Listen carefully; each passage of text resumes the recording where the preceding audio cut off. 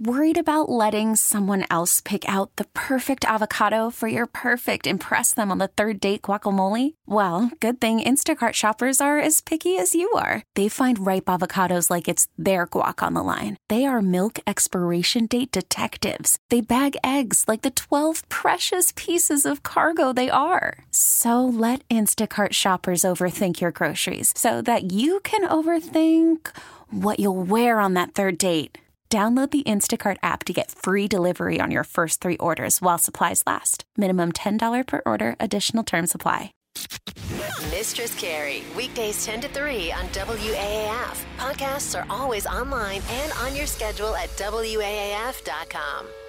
Hi, Tom Morello. Hello. How so are nice you? to be here. What's up, rock and rollers of the Boston area? Thank you for coming in today. My pleasure. I appreciate it. I first wanted to say thank you very much for helping me celebrate my 20th anniversary on the air here at WAAF. That was my pleasure. Now, I do love and respect stations like this one that keep the flag of rock and roll flying high. So thank you for your service. It was my 20th anniversary, and it was Mistress Carrie Day in the city. Fantastic. You should have been in town that day because they could have gotten out of speeding tickets and parking tickets. I got one day to change the rules in this town. Yeah. Well, right on. Well, well done, and it's well deserved, and thank goodness. You know, I travel around a lot, and there are a lot of cities that no longer have. That used to have an AAF but don't anymore. So your people of Boston are very, very lucky to have this station. Well, when you talk about rock and roll, I mean, I don't know if you got the memo yet, but rock is dead. That's what the critics have been telling us. Well, yeah, That's for some time It's been now. dead for a long, long time. So you and I are just these long in the tooth dinosaurs. I got to tell you, ages ago, around the formation of Rage Against the Machine in 1991, 92, people were saying that like the electric guitar was dead because now there were DJs who could sample the electric guitar. You didn't need people to actually play it anymore. And that was one part of my impetus for, as a guitarist, to play sounds like DJs played because I was trying to put them out of business. You looked at the guitar in a completely different way, not unlike a Hendrix, where you're like, I know what this can traditionally do because it's been done. Yeah. But I'm going to look at it like an alien from outer space, basically, and say, well, what noise can I make with this switch? What noise can I make with the plug? Yeah, because the electric guitar is a relatively new instrument on the planet, and it's just, I remember reading guitar magazines growing up, people were saying, it's all been done. I'm like, well, it's just a piece of wood with 6 wires and some electronics. You can manipulate those sounds in a lot of ways and maybe able to make untraditional songs. So bring us to 2018, my goal is to do that again. Like I've made a record called The Atlas Underground, comes out on October 12th, and the idea was to create a new genre of rock and roll music where I take my big riffs, my crazy guitar playing, and meld them with some of the electronic sounds of 2018 as almost like a Trojan horse to introduce a new generation to hard rocking sound. So. And you pulled a cast of characters. Yes. So for the project, the Atlas Underground, it's the name of the project, that's not correct. Necessarily it's a band. Tom Morello record. Tom Morello record, and it's a sonic conspiracy, is what it is. Like a metal friend of mine. Like I always hated EDM music. I thought it was like Italian taxi cab music. Then a friend of mine introduced me to a group called Knife Party, and I was like, Knife Party is as heavy as anything in my record collection, and it turns out that they were big Rage Against the Machine fans, and I heard like the aggressiveness and the tension and release of the music, and I had an idea, like the light bulb went on. I said, okay, what if we take that concept that you're doing currently, but replace your synthesizers with my electric guitar to make something that is recognizable, but something that is also very futuristic in a way. So from Knife Party to Bass Nectar to Steve Aoki to Mumford & Son to Wu-Tang Clan, Big Boy, Killer Mike, Rise Against. There's a lot of collaborators on this record that under the overarching vision of creating a new kind of rock and roll for the new millennium. Did you get all of those artists in the room at the same time? Because that's a party I want to go to. That's a lot of weird people in one room. Well, for example, like I made a track with Gary Clark Jr., so he came over to my studio. We just jammed for 3 hours, and then I took that 3 hours and boiled it down to a 3.5 minute song. Other songs were written intercontinentally, like Marcus Mumford and I were, he'd put his kids to bed in England. I'd drop my kids off to school in Los Angeles. Then we'd come home and Skype with acoustic guitars to write a song. Can we talk about Gary Clark Jr. for a second? Sure, I mean, you bring up a guy like Hendrix, and there's a lot of people that say that Gary Clark Jr. is a guy that kind of channels that same energy that he just embodies. So as one guitar player to another, when you're looking at a guy like Gary Clark Jr., Does he blow your mind the way that he blows all of our minds, I think he's been really great at sort of moving the flag forward for blues music and for rock and roll music and for guitar music, into the future. And he's a great guy, great player, and we had an awesome time jamming together and came up with a song called Where It's At Ain't What It Is, which is on the new Atlas Underground record. Now, that album comes out next week, right? The 12th? October 12th, yeah.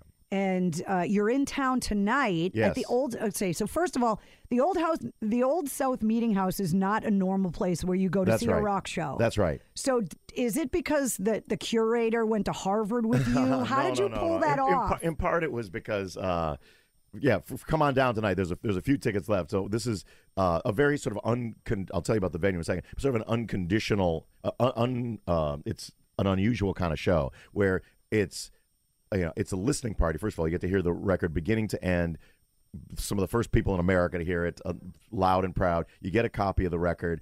Also, there's kind of a conversation where we talk about my entire career, Rage Against the Machine, Audioslave, my time with Bruce Springsteen, and then I shred my ass off. And that's my favorite part, is the night ends with just I've brought my guitar, I rock along to Mr. Crowley tracks and Rage, and it's super fun. It's like this kind of guitar explosion thing. And then at the end, you will be assless. Yeah, because you would have shredded it off. I will shred it off. But the reason why we chose that place is, it was one of the hotbeds of the American Revolution, and the Tea Party was sort of came together there. And I thought it would be a great place for me to introduce this record, the Atlas Underground record, to my fans here in Boston area. Well, you brought up Audioslave, so I wanted to play an Audioslave song. By all means. You're here. Yes. Is it hard for you to listen to your own stuff? Does it get annoying after a while? I never seek it out. Honestly, I'm never looking for it. But if I am in the car and an Audioslave jam or a Rage jam or whatever comes on, I do tend to crank it up, as you probably should when you hear this one. Yeah, so we're going to play Cochise, and you're going to hang, right? Yes, I'll be here. All right, Tom Morello here in the WAAF studio. It's Audioslave on AAF.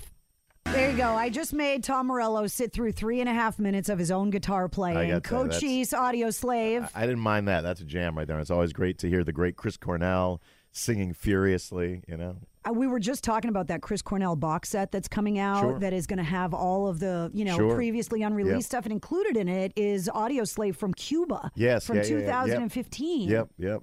2005. Oh, that was 2005. Oh, sorry. 2005. Yeah. I mean, it's it's a tragedy that never goes away. Chris is passing, but the good news is that this music is forever, and so we can be enjoying it. And not only are we getting the Chris Cornell music that he left us with, but I know that there's a song on the Atlas Underground that is kind of about Chris or inspired by Chris, or at least the message of it. Yeah, I mean, there's it's actually the song that comes out this Friday. It's called Every Step That I Take, which is a song that I wrote with Matt Schultz from Cage the Elephant, and we're partnering with an organization called SAVE, which is a suicide prevention organization, and just sort of is one way to continue Chris's legacy and to help people who might be struggling.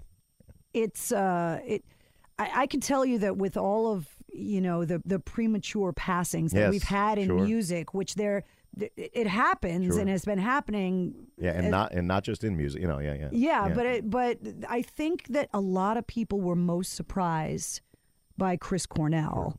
That one count really, myself among them. And the people say, well, how, was there no signs? How did we not know?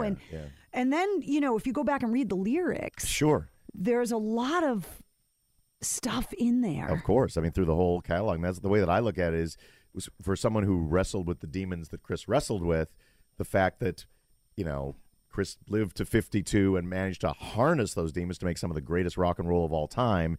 I think we as fans are very, very fortunate for that. And the fans are now pushing for Rock and Roll Hall of Fame induction. I know. I am too. And I know that you're hugely involved in the hall now. I get to be in the room for some of that. So, yeah, definitely. I mean, Chris, either as a solo artist or Soundgarden as a band, both deserve to be in the Rock and Roll Hall of Fame. So hopefully that'll happen in the not too distant future. Are you the enemy now? Are you the enemy behind the lines now? Because the people were so anti the Hall of Fame for so long. I was one of them. I mean, I would go, I know some of the people, some of my friends, like John Landau, who's Bruce Springsteen's manager, and Jan Wenner, who runs Rolling Stone. They have a lot to do with the Hall. And I was riding them constantly because the Rock and Roll Hall of Fame was not representing my favorite genre of music. You didn't have Kiss wasn't in, Rush wasn't in, Stevie Ray Vaughan wasn't in. It took Black Sabbath 20 years to get in, which is so ridiculous. And with baseball, if you're a kid and you play baseball, your dream is to have a career that leads you to the Baseball Hall of Fame, right? When you're a kid and you play rock and roll guitar, you hated the Rock and Roll Hall of Fame because none of your favorite bands were in it. So I told them, like, you need to fix that. And to their credit, I complained enough. They let me be in the. I'm now one of the people that helps decide who's on the ballot every year. I don't get to pick who's in the Rock and Roll Hall of Fame every year, but I get to decide at least what.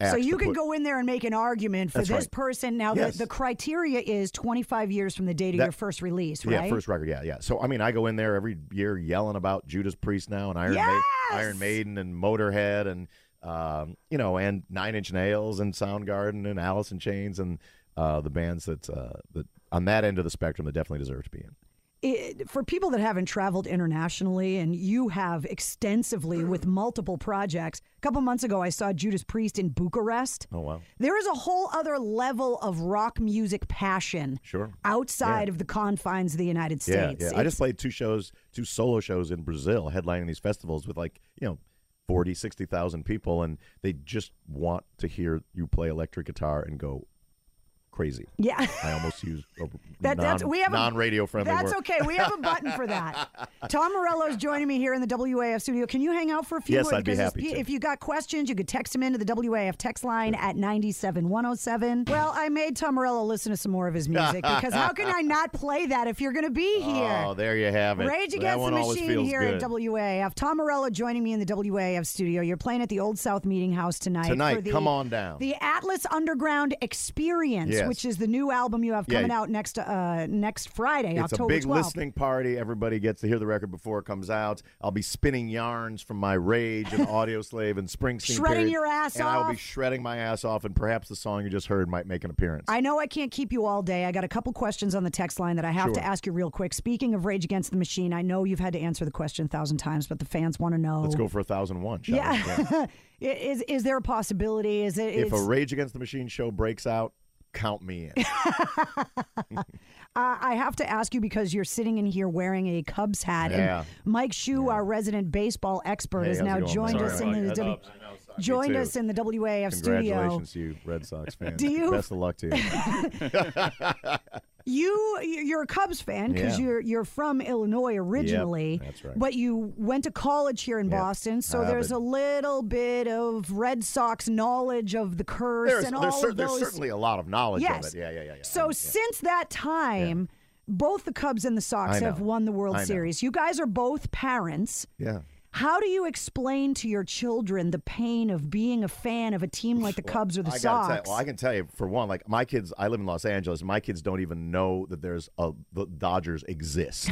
They are Cubs fans from the first onesies they had on, so they're all in. And like I tell you, and they've been fortunate. Like we've had 3 Blackhawks Cubs and a Cubs World Series championship during their young lives. They're 7 and 8 years old, so they think Chicago teams always win. They don't know the history of pain, right? So, but last or 2 nights ago, my 7-year-old felt it. When the Cubs lost cried himself to sleep. I'm like, baseball hurts, baby. That's what it's like. That's what. That's exactly. Yeah, they'll never know. They're spoiled. Yeah, they'll never know. I always say the Red Sox were like the prom queen.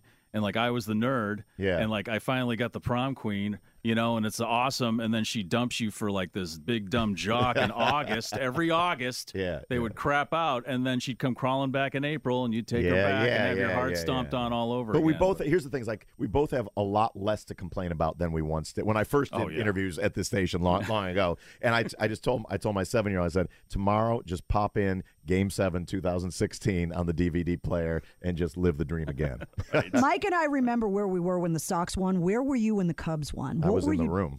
I was there. You were there? Cleveland. Yeah, I was in Cleveland. Yeah, I was in the room. I wasn't going to miss that for anything. I was at games 3, 4, 5, 6, and 7. I mean, I went to a Cubs game when I was 4 years old. Relatives of mine have passed on, and the day after I did the thing that you're supposed to do, I flew back to Chicago, planted the W flag on my Aunt Isabel's grave, and read her the article from the paper and went, and I'm free. Right. It's and only Cubs fans and Sox fans really can kind of understand really that. Understand that. Yeah. I was in Key West at my friend's wedding. And we found a bar filled with Cubs fans. Yeah. And we walked in with Sox stuff on, and all the Cubs fans were like, "You get this? Yes, yeah, You exactly. understand what this experience is like. Come on in and share this with us." I was on tour that October with Prophets of Rage, and during shows I would have the Cubs game on my phone on my amp. And so I'd finish a song, or perhaps even during the middle of the song, I'd turn around and be like, okay, count is 3-1, 2 outs in the second. Yeah. Well, but anyway, good luck to your fine team. Good luck to you in this. Yeah, it seems that the rivalry has been stoked once again, as if it was ever going to go away. No, I think it's going to be an exciting series. I say good luck to you. So next Friday the 12th, the Atlas Underground, that's your 17th release? 17th studio album. Can you name every album, every song, every project off the top of your head? Or do you need probably to not every song. I can probably yourself? name all the records. Don't think I can name every song off every record. But yeah, it's a Tom Morello solo record. We're trying to create a new genre of rock and roll that has heavy Morello riffs and crazy solos, but has some of the electronic elements of 2018. We're telling social justice ghost stories on this record. It has a myriad of collaborators from Wu-Tang Clan to Rise Against, and I'm excited and proud of it. Playing tonight at the Old South Meeting House. That's right. So come on down. Yeah, you can go to the concert page at WAAF.com, and the link is there to get tickets if you want to go to the show tonight, because there might still be a few left. Cool. And if you want to check out the record at tommorello.com, you can pre-order the record and stuff like that. But it's always a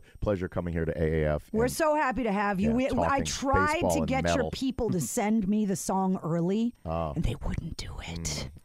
They wouldn't. It comes out tomorrow, and then the album comes out next Friday. But they didn't trust me. I can play it on my phone. Maybe I could have done it on Mistress Carrie Day, but not today.